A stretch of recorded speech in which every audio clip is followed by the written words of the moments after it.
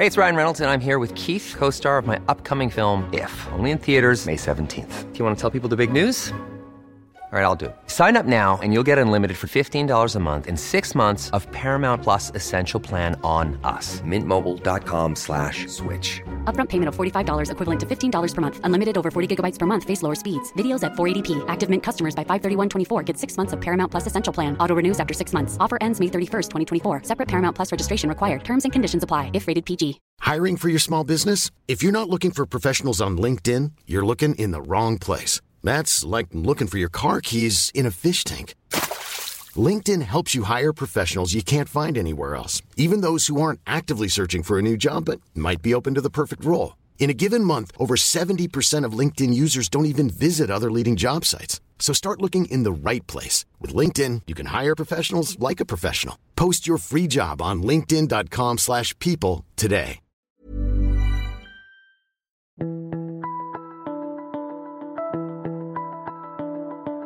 Welcome to The Mentor. I'm Mark Boris.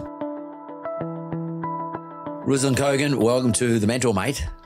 Pleasure to be here. Thank you. Been a long time, but you probably don't remember, but many, many years ago, I was the head of a group of people who chose you to be on the front cover of BRW magazine, which most people don't even know what it is these days, but it's an old business review weekly. I think it used to be called BRW, owned by Fairfax. It was a really popular thing to be on the front of back then, and we picked you out as being the number one entrepreneur, young entrepreneur that Australian was producing in that particular year. Don't ask me which year it was. I don't know if you remember. Do you remember?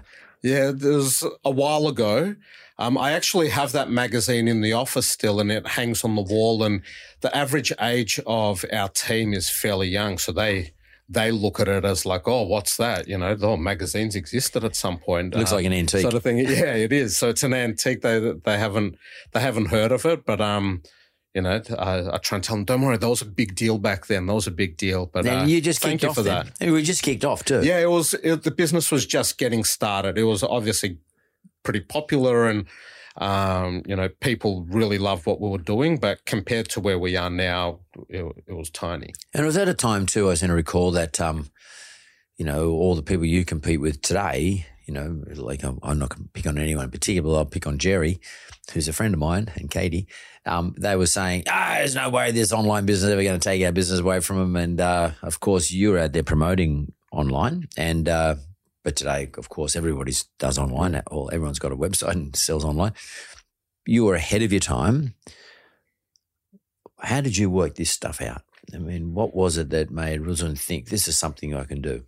Well, yeah, we were the principal voice back then for e-commerce and online retail, and many other business leaders were saying, hey, it's not going to work, it's not real, it's never going to scale. So it is, you know, I guess, very good now that others have acknowledged e-commerce is real and here to stay, and it sort of justifies the position we had back then. I had grown up with technology. I'd always had the latest gadgets, always playing around with various things, ran a website design business through high school. So I could see very early on in the piece that creating marketplaces or connecting people using the internet was going to be very efficient. And if you're going to run a price leadership business model, doing it online was going to be the best place to do it. So I went to college in the US for a semester. I saw the rise of online retail there.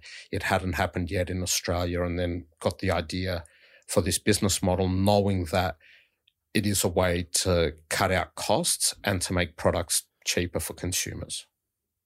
And you said you were in the US, but I'd probably like to wind it back a long way back, and let's just have a little talk about where the hell does Ruslan Kogan come from? What is that name? Like, which part of the world do you originate from? Yeah, so I was born in a shithole little village called Bobruisk in Belarus. And when I was 6 years old, my parents left there with me and my sister. I wanted to create better opportunities for us. They had $90 to their name and came to Australia. So 1989. It's a bit of a mystery in Belarus to most Australians. I mean, is it Russian or, I mean, it sounds like it means beautiful Russia or something like that. But it's sort of next door to Poland. It's above Ukraine. It's to the left of Russia, I think is Russia.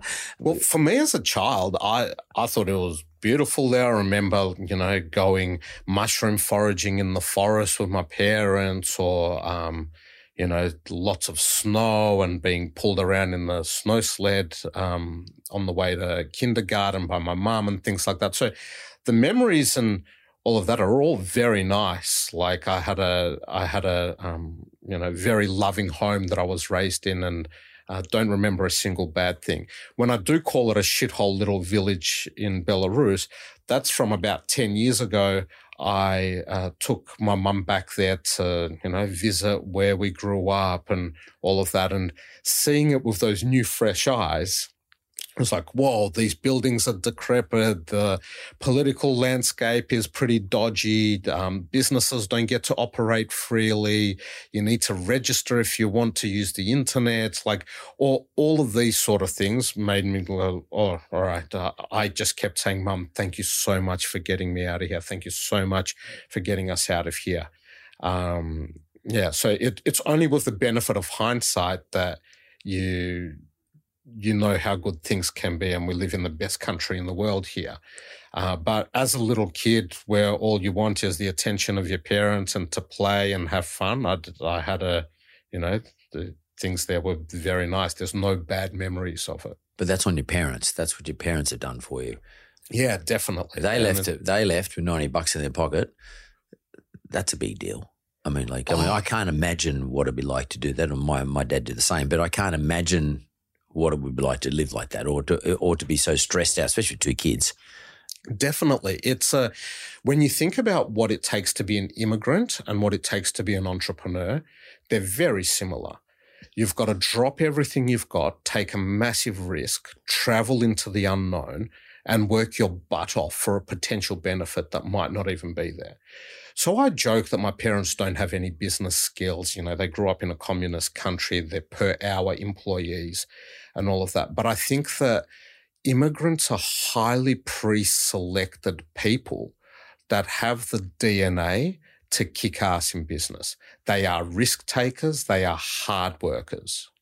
And I credit my parents with that. Like, I didn't realize it at the time, but I am so grateful now when I look back on it for all of the sacrifices, all of the hard work, the risks they took to enable my sister and I to live the lives that we live now. And that shithole, I can't pronounce the name of the joint. Bobruisk, yeah. That is, you share some heritage from that same place with, you mentioned when you walked into our studios, you saw someone else up on the wall. Who else comes from there that you know of? Yeah, so Gary Vaynerchuk is, or Gary V as most people know him, is also from Bobruisk. So our parents are friends. They were actually, my parents were in the US a few years ago hanging out with Gary's parents. So they're friends from Bobruisk. They both fled at roughly the same time. It's just his family went to the US and we went to Australia. And Gary, of course, is like a manic entrepreneur, absolutely manic. I mean, about being an entrepreneur. And it seems like that seems like a bit of a common trait between at least two people. That's not a bad survey. 100% of two. There's not many people in Bobruisk. It's got quite a small population, and maybe there's I say it's a shithole, but maybe the water there's really good or something. Maybe they've got something right. So when you came to Australia, you were a little kid, and you went to school. You obviously didn't speak English. You would have been speaking Russian, I presume. Yeah. Yeah. But that's what they speak, Russian in Belarus, yeah? Yeah.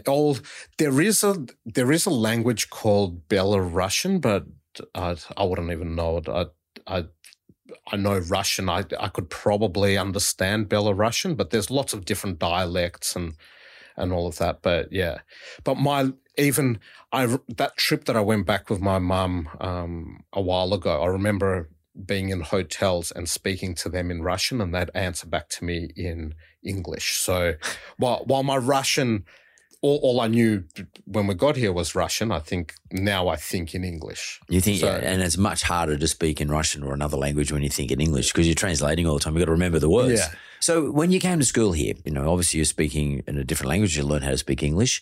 At what point in your life do you reckon that you think you could be in business for yourself? I actually remember that my parents, when we got here, the big professions are seen as being a doctor or a lawyer. Yeah.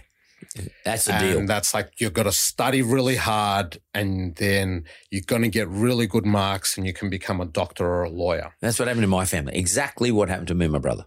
And I remember very early on, I think my dad cut his finger. He was doing something in the backyard or somewhere. It was like doing something, cut his finger. And all this blood started gushing out. I lost the plot.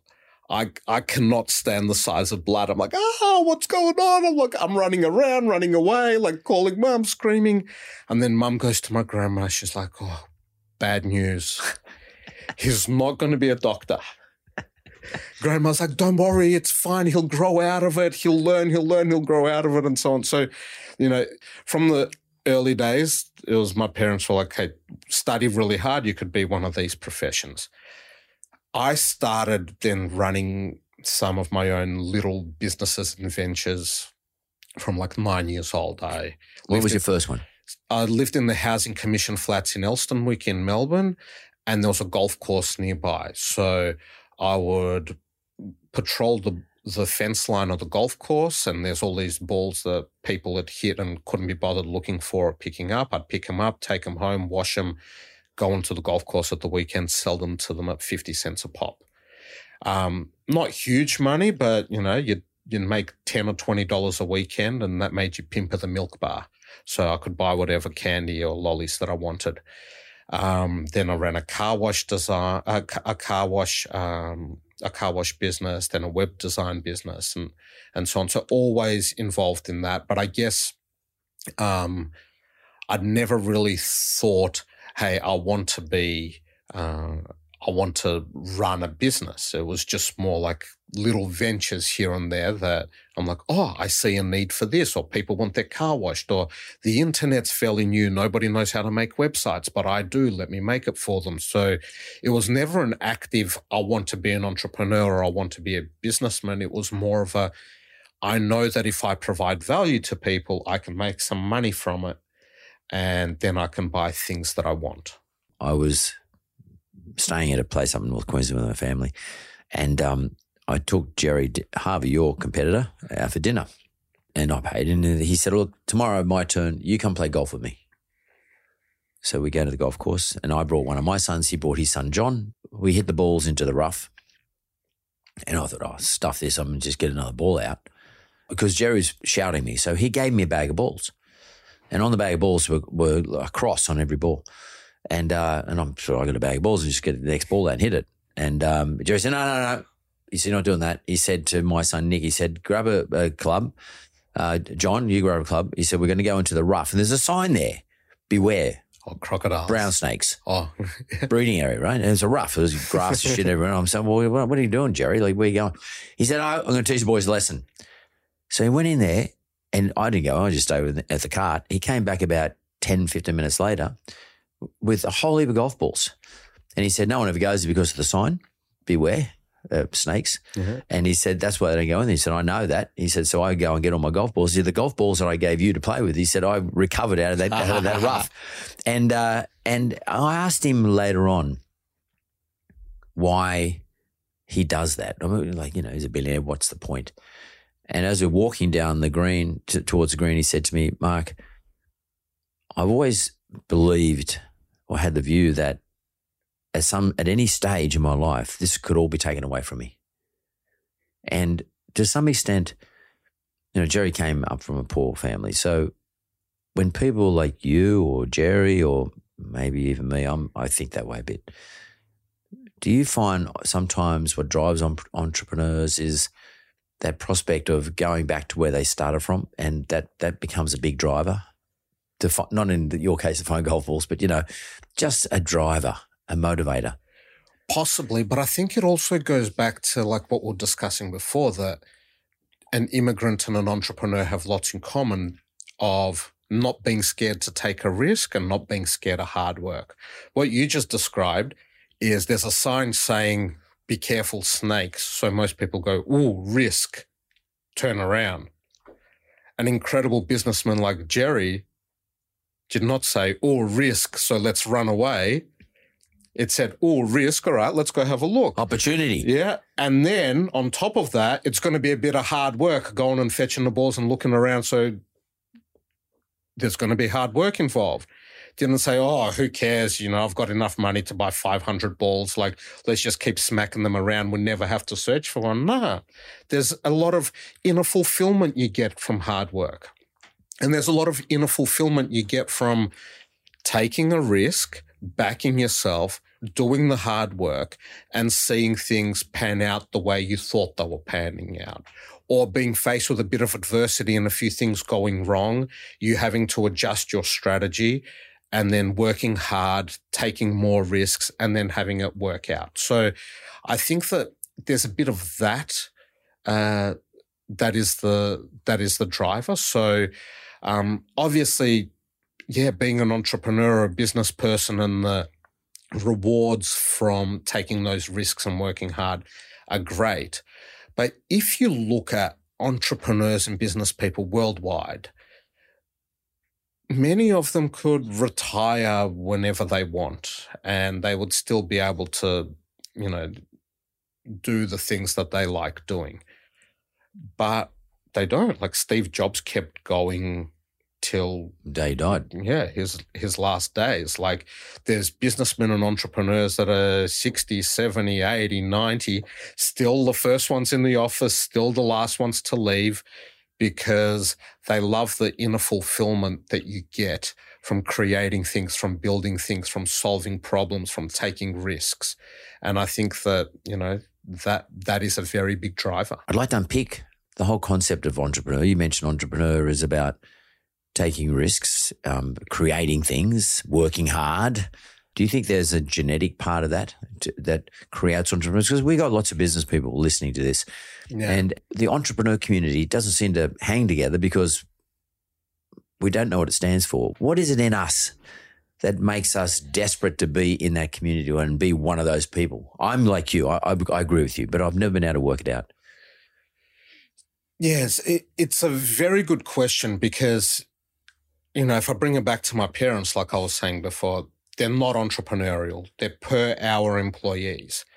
But when I think about, like I was saying, what they've been through with immigration, that's very entrepreneurial skills. It's a big adventure. Yeah. So then it's like when you say, is it something you're born with? I'd say, well, yeah, I'm the child of my parents and I grew up seeing the hard work. I grew up seeing the risk taking. So that definitely contributed to it. But I think that it's all things that can be learned. Like I had the honor and privilege of seeing my parents do that, and that instilled the right ethos in me.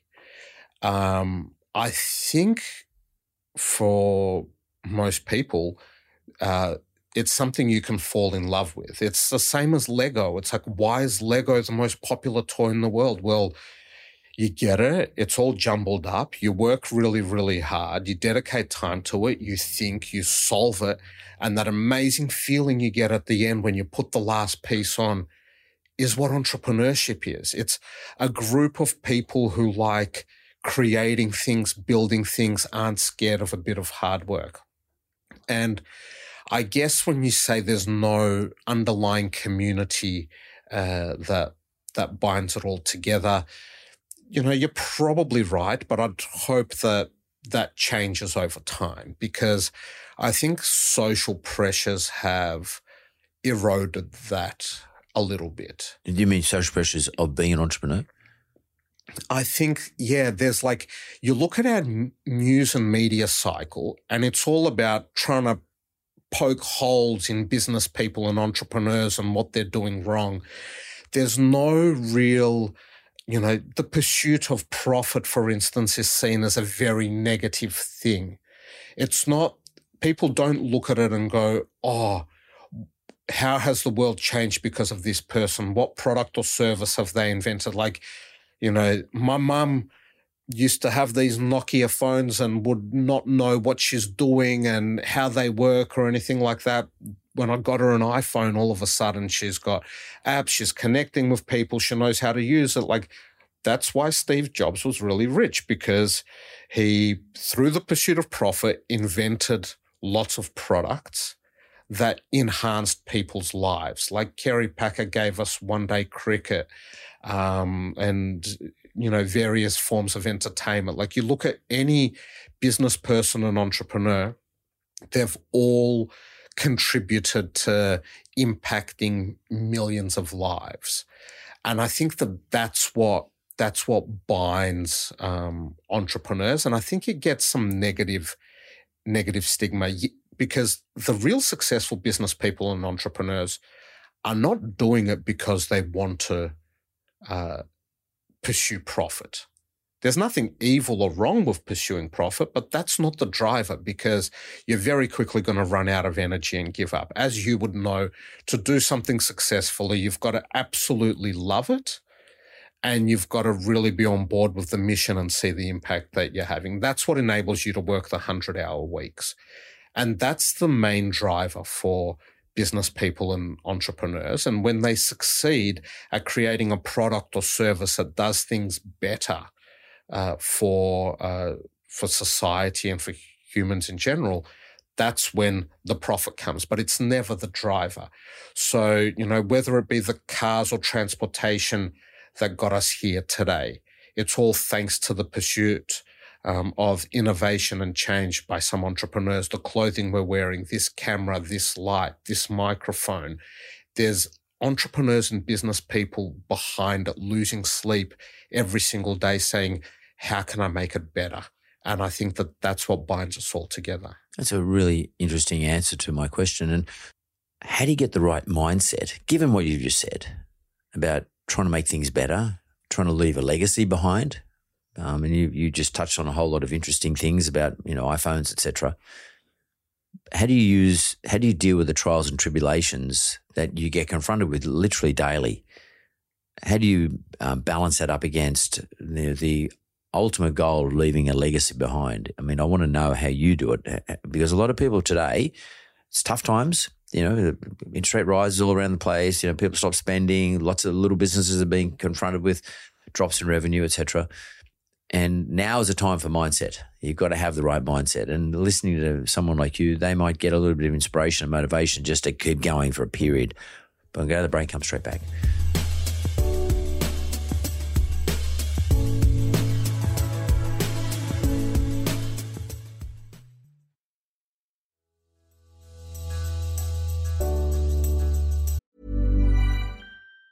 Planning for your next trip? Elevate your travel style with Quince. Quince has all the jet-setting essentials you'll want for your next getaway, like European linen, premium luggage options, buttery soft Italian leather bags, and so much more. And it's all priced at 50 to 80% less than similar brands. Plus, Quince only works with factories that use safe and ethical manufacturing practices. Pack your bags with high-quality essentials you'll be wearing for vacations to come with Quince. Go to quince.com/trip for free shipping and 365-day returns. Hiring for your small business? If you're not looking for professionals on LinkedIn, you're looking in the wrong place. That's like looking for your car keys in a fish tank.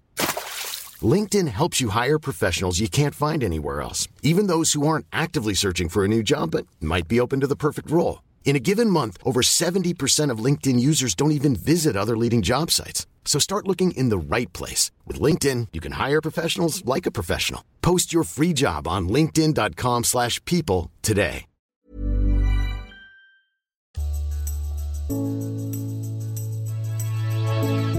I'm back here now with Ruslan Kogan, and we're talking about all things entrepreneurial, actually, and the DNA around entrepreneurs and what sort of drove him in a lot of respects, being creative, leaving a legacy for an entrepreneur, the things that drive you as opposed to just sheer profits. And I agree with you. Most people in business and entrepreneurs are not really thinking about profit except when they've got to talk to the bank, or if they've got shareholders, as in my case, we've got to talk to our shareholders.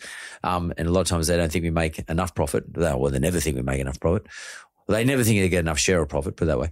But that's not how we operate. I don't operate that way. like you. I remember Kerry Packer once said to me when we were in partnership, he said, when are we going to increase our margins, son, to pull some more profit out of every loan we make? I said, Kerry, everything I do is in relation to what's in the best interest of the business. And I think that's ended up being the best interest of you and me as shareholders. And what's in the best interest of the business is what's in the best interest for customers. And and he copped it. He copped that answer, copped that argument. But we were lucky. We were good times. We never really experienced a crappy time during that period when I was in partnership with him. We didn't experience a downturn, he and I. But right now we've got downturns. And it's not about the pursuit of profit. It's about pursuit of survival, and it's about the pursuit of still doing a good thing, delivering something good. In your case, bringing e-commerce to Australia, particularly for what you were originally selling on, I think, with televisions or something like that. TVs was our first product. There's original product. But now you pretty much sell everything. How do you get through downturns? Well, I think, Mark, you said it perfectly. You've got to be customer focused. Whatever business you're running, whether it's a B2C operation or a B2B operation, whatever business, a business only exists because it has customers. If you take the customers away, even the greatest business in the world falls over. So you can't lose sight of that. And you have to be customer driven in every approach. Like before planes had internet, before I'd board a flight, I would get my team to upload a whole heap of random phone calls, and I would download them, and I would sit there on the flight listening to phone calls with customers. I just wanted to spend the flight hearing, what are our customers saying? What are they concerned about? What's the tone of their voice like? Are they happy, excited, sad, angry? How can we handle these situations better? How do we become a more customer-centric organization? When people ask me, is my website any good? You're in online. Have a look at my website. Tell me what you think. I tell them what I think is completely irrelevant. Load up your analytics. Have a look. What are customers looking at? What are they not looking at? What pages are causing them to stay? What's causing them to leave? Learn about your customer and what they want, because without that, your business is finished. So you need to be razor focused on your customers and what they want. In the current times, obviously, we are seeing a bit of a downturn at the moment with the macroeconomic environment. There's no doubt people are doing it tougher. Interest rates are going up, petrol prices, energy prices. There's all sorts of pressures on the consumer. But the same underlying philosophy applies. What do your customers want? Do they want different types of products? Do they want cheaper products? Do they want different types of alternatives? And by being focused on that with analytics and what customers want, no matter what the macro environment does, you can ensure that your business always thrives if it's focused on the customer. Do you sit down with your staff and your business colleagues? How do you keep them connected? Yeah. Fortunately for us, it's in our DNA. We've run this company like there's a downturn from day one. So when I went to business leaders when I was starting this business and said, hey, I've got this idea to sell TVs online, they turned me away saying online's for books and CDs. And as a result, we never raised any money. So it was all funded through profitability and cash flows. And that's how we grew. So from day dot, we knew if we want to buy apples for the office, we're comparing the price of Pink Lady apples with Pink Lady apples and buying the best value ones. And everything is all about efficiency, low cost, and running a lean organization. And during a time like this, that becomes obviously very handy.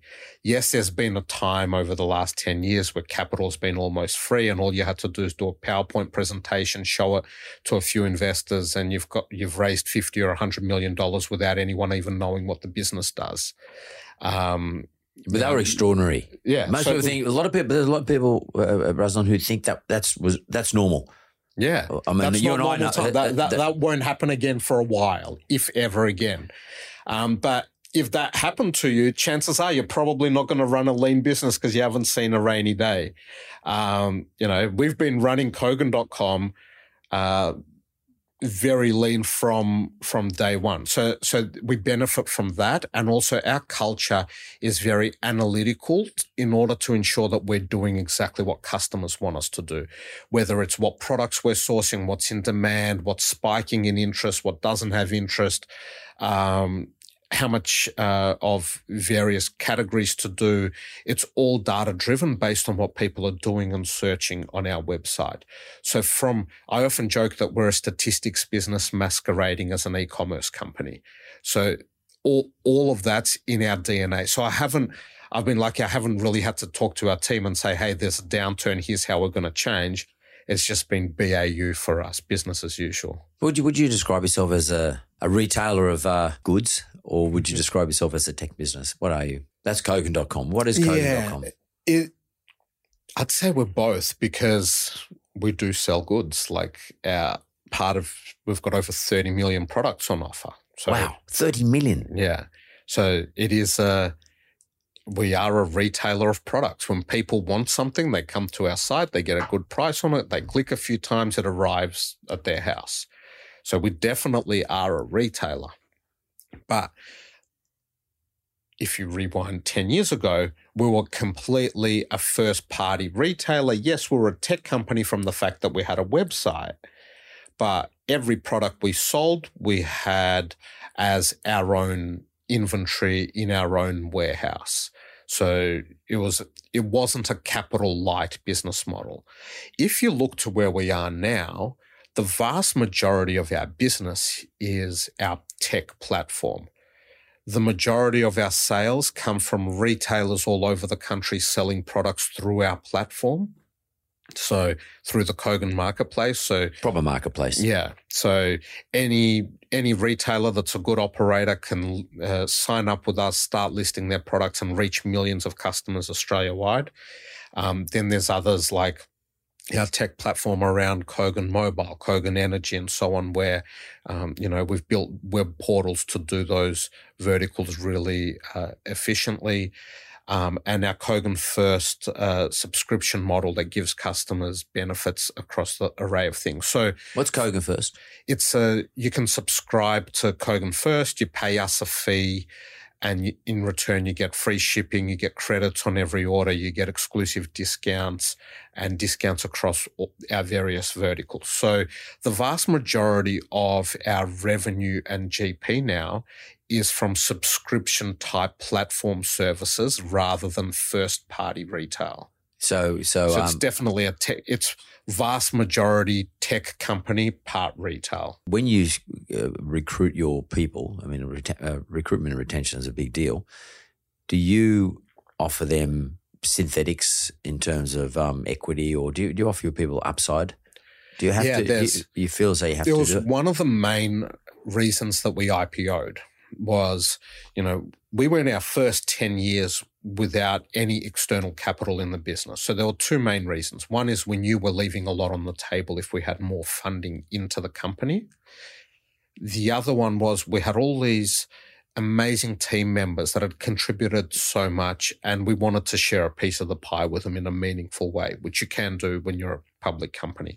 So yeah, we do reward our team members with equity and performance rights, usually vesting in a certain period of time. So that is one of the tools that we use to make sure that our team has skin in the game, that they're incentivized, that they're motivated to look after our customers and build the business. And do you feel as though after COVID, post-COVID, did you have any difficulty finding employees like every one of the rest of us did? Yeah. Was it so? Did that work for you in order to attract people? That's one of the elements that works. So let's forget the shortages that COVID caused. It was already hard enough to build a team. So pre-COVID, it was difficult, and even more difficult for us because, say, for instance, I run a more mature business model like a supermarket, and I need a store manager. I could probably put a job ad up, and no matter if I'm running a Coles, I could hire a store manager who's run a Woolies before or an IGA or something else, and they'll step in, and on day one, they'll know 98% of what they need to do and how to do it. when you're pioneering new things in tech and e-commerce in a very young industry, there's not many people that have done the role before. So you can't really hire someone to go and do dynamic targeting for us of, customer segments or building out loyalty subscription e-commerce platforms when no one else in Australia has done that before. So it's very, very hard. So you have to start thinking first principles, like we're after somebody who's analytical and somebody who can think outside the box, right? And I don't care if they're currently a doctor or an engineer or working for a bank or working for wherever. As long as they've got those skills, they'll step in and be able to do it. Like we had running our SAP platform and our internal systems, we had a doctor doing it because they had the skill set. For our tech, we had his qualified lawyer and engineer. So you take people based on the underlying skill set. So it was already hard enough. And then obviously COVID caused all sorts of shortages and became even harder. How do you attract people apart from giving them equity and upside? How do you attract them? Is it part of your culture? I mean, is it a cultural thing? So we promote our meritocracy. So for us, the way the organisation has always worked is I learnt in the corporate world when I did a short stint there of exactly what not to do. And that is to have lots of layers and prescribed, you do this for 2 years, you report to this person, then you do this for 2 years and so on. At Kogan.com, if you're good, if you contribute, if you can show that you've put runs on the board, if you add value, think outside the box, everyone's allowed to question every process. Our internal mantra is there is always a better way. So no matter how well we do things today, we know that's just the best we've come up with until today, and there's a better way to do it. And everyone should feel free to recommend changes and challenge ideas, no matter if they've been with us for a week or they're senior or junior or they've been with us for 10 years.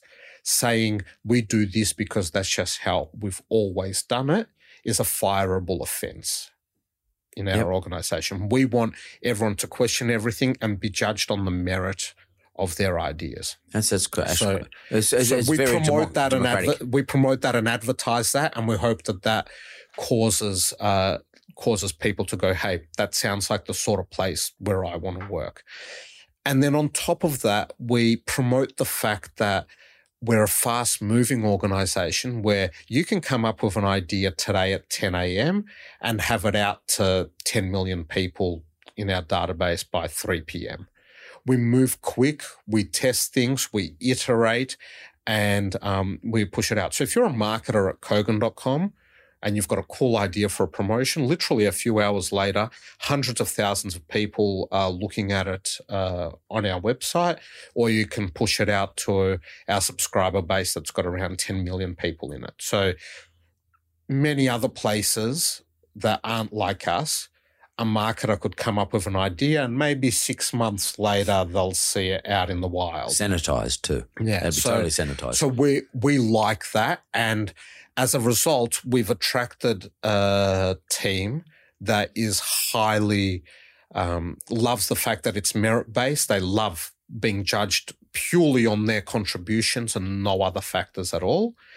And being able to then see their work in action very quickly, and they get a lot of inner fulfillment from that. So those are the two key things on which we compete. That means Ruslan's got to be very involved, or do you set up a system whereby something can be approved quickly, or do you actually are you so intimately involved in the business you can say, no, that's a good idea, put it out at 3 p.m. How's that work? Yeah, I'm not in like that. I wouldn't even see that stuff. Like I'm involved heavily with the business and lots of things, but we've got a few checks and balances in play. Like from a marketing perspective, we've got a very quick, legal approval process and, compliance process where there's a quick checkbox. Does it comply with this? Does it comply with this? Does it comply with that? Are all policies in check? Yes, go. But who makes the decision? It's a good idea. one of the team members. And it's all about testing. Like, we want the numbers and the analytics to speak for itself. So, like, you might have an idea that 5 people in the room say is really good, but then you A/B test it against something else and it loses. So, what people think is irrelevant. So we're like, no matter what the idea is, put it out there, test it. If it's good, do more of it. If it's bad, stop it. And so we iterate through that. And by iterating quickly like that, you end up at really good creative, really good ideas. And no matter how left the field the idea is, let's try it. We can easily try it. We'll try it today. If it was good, we'll do more of it. If it's bad, we'll stop it. So having that really quick feedback loop through data and analytics enables us to not really care about judging the idea early on in the piece. It's more about executing, and continuing to iterate. That's one of the great things about digital as well. Definitely, it allows you to do that sort of stuff. So your personality is one that draws attention. Like, it just gets attention. It works for Kogan.com. What about when you get the wrong attention? What about when media give you a bit of a slap? Is that where do you draw your resilience from? Yeah, the getting attention piece is interesting. Like, I spent a lot of my time at school being kicked out of the classroom for, being the class clown amongst other things. So who would have thought that that'd be a really valuable skill later in life? But it worked. Yeah, so it worked. In terms of the media, look, maybe I was a little bit more sensitive to it in the early days, but yeah, you grow a thick skin. We're doing stuff that impacts millions of customers every day. We've got lots of shareholders. We're a public company. With that comes the good and the bad. I think it's fair game to criticize me and say what you like or what you don't like, and I have to cop it on the chin. But I'm all for scrutiny. Like, I think that is a very good thing. And I think that we should have open debates and discussions and scrutinizing all business people and all businesses and all product offerings and everything that goes on in the economy, because I think if we do that, we'll end up with a better retail market, a better economy, and better value for customers. So I want more scrutiny, not less. But if you take that attitude, your attitude, that is, I'm happy for it to be scrutinised, because the only way I can improve and the system can improve is that everybody gets scrutinised and questions get asked all the time. Yeah, so if you take that attitude, then to some extent people having a crack at you in the media means nothing. It's meaningless. Yeah. Whereas if you take yourself too seriously when they start coming at you, you could get depressed, badly depressed, and you could actually sort of then start making really bad decisions. Where did you learn to have that view, that sort of big view? That's a big view. That's a very broad view. Is that a technique you use to build resilience, or is that just how you think?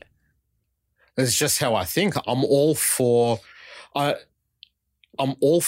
markets and free markets and debate and controversy and free speech and being able to discuss and debate ideas. I think that is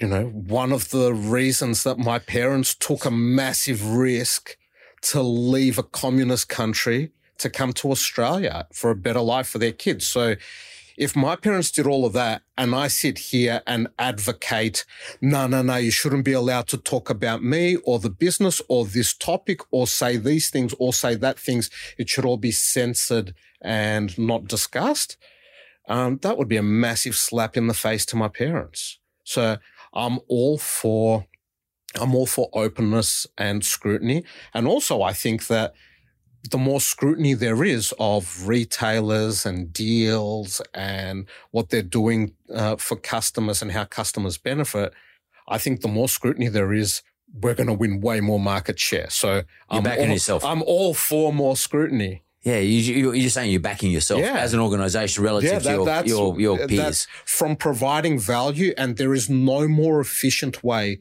to get a product from point of manufacture into the customer's hands than what the Kogan.com business model was designed to do. Take me through that then. We work directly with contract manufacturers. We will run tenders between multiple of them. We will heavily scrutinize and evaluate every factory, negotiate really hard, get the products manufactured at incredible prices, load containers full of those products after we have run tenders with every shipping company to find the best way to get a container from the manufacturer to Australia, bring the products in, put them in a warehouse, and then deliver them directly to customers after we have run a massive tender between all the freight providers of who can do the best value logistics. There is no lost margin. There's no middlemen. There's no wastage in that supply chain. The absolute best way to get a product from point of manufacture to the customer. Based on that, I love scrutiny. Let's scrutinize everyone. Let's evaluate every offer because we're going to win. So maybe another part of the description of your company is you're a logistics company too.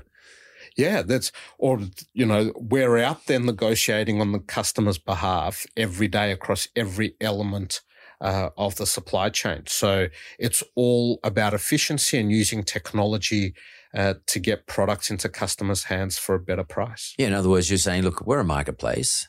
You come to my marketplace if you're a vendor, in other words, a manufacturer, for example, and you can come to my marketplace if you're a consumer. And what we'll do is we'll make sure we get things to you in the most efficient way than anyone else in the marketplace and at the right price. That's our duty to our customers. Yeah, and we'll have the array of products, 30 million products, what it was, 30 million. We'll just keep building our product base. That's a pretty powerful proposition. That's what our business does. So, we have been there as advocates for the customer for a while. Now, when you look at the whole retail market in Australia, we're fairly small, call it $1 billion of sales. There's some of our competitors are doing 5 billion, 10 billion. They're much bigger than us. But when you look at the impact that our business has had, it's not even so much that out of the $1 billion a year of products we sell through our site, those customers save a lot of money. It's that we see everyone else in the marketplace monitors us closely, and the moments we drive prices down, it causes them to also react. So while we do $1 billion of sales a year, and let's say our customers have saved $300 million compared to what they would have paid if they bought those products elsewhere. At the same time, for the rest of the retail market, we're causing customers to pay smaller prices because we're increasing competition and driving prices down across every retailer in the country. And that's almost a bigger impact than our business in and of itself. As an immigrant into this country, leaving a shithole in Belarus at the time at least, what do you feel most proud of? I think the sheer impact of what our team has done across so many customers. Like, we've got close to 500,000 Kogan First, which is our subscription program customers. And I tell our team, I say, look, next time you're at the MCG, if there's a packed stadium, take a look around the MCG. And if you want to know how many Kogan First customers we've got, it's like 4 or 5 times a packed MCG. Every year we've got over 3 million active customers we've had. Like, have a look around at the MCG. How many people have shopped with us in the last year? That's 30 full MCGs. Because in the online world, a lot of this stuff becomes like reports on a dashboard or numbers in a spreadsheet. We've got warehouses all over the country. Our head office is in South Melbourne, but our warehouses are elsewhere. So our team don't actually see every single parcel leaving the door and getting delivered and the smile on customers' faces when they receive it and so on. So just the sheer understanding of the impact the business has had and how many customers it's affected, I think that's what I'm most proud of. And your parents still alive? Yeah. Mum and dad going strong there. Mum cried when I first started this business. She thought I was becoming a TV salesman after getting an education and had a good job. Now they're proud, but I'd say I'm even more proud of them.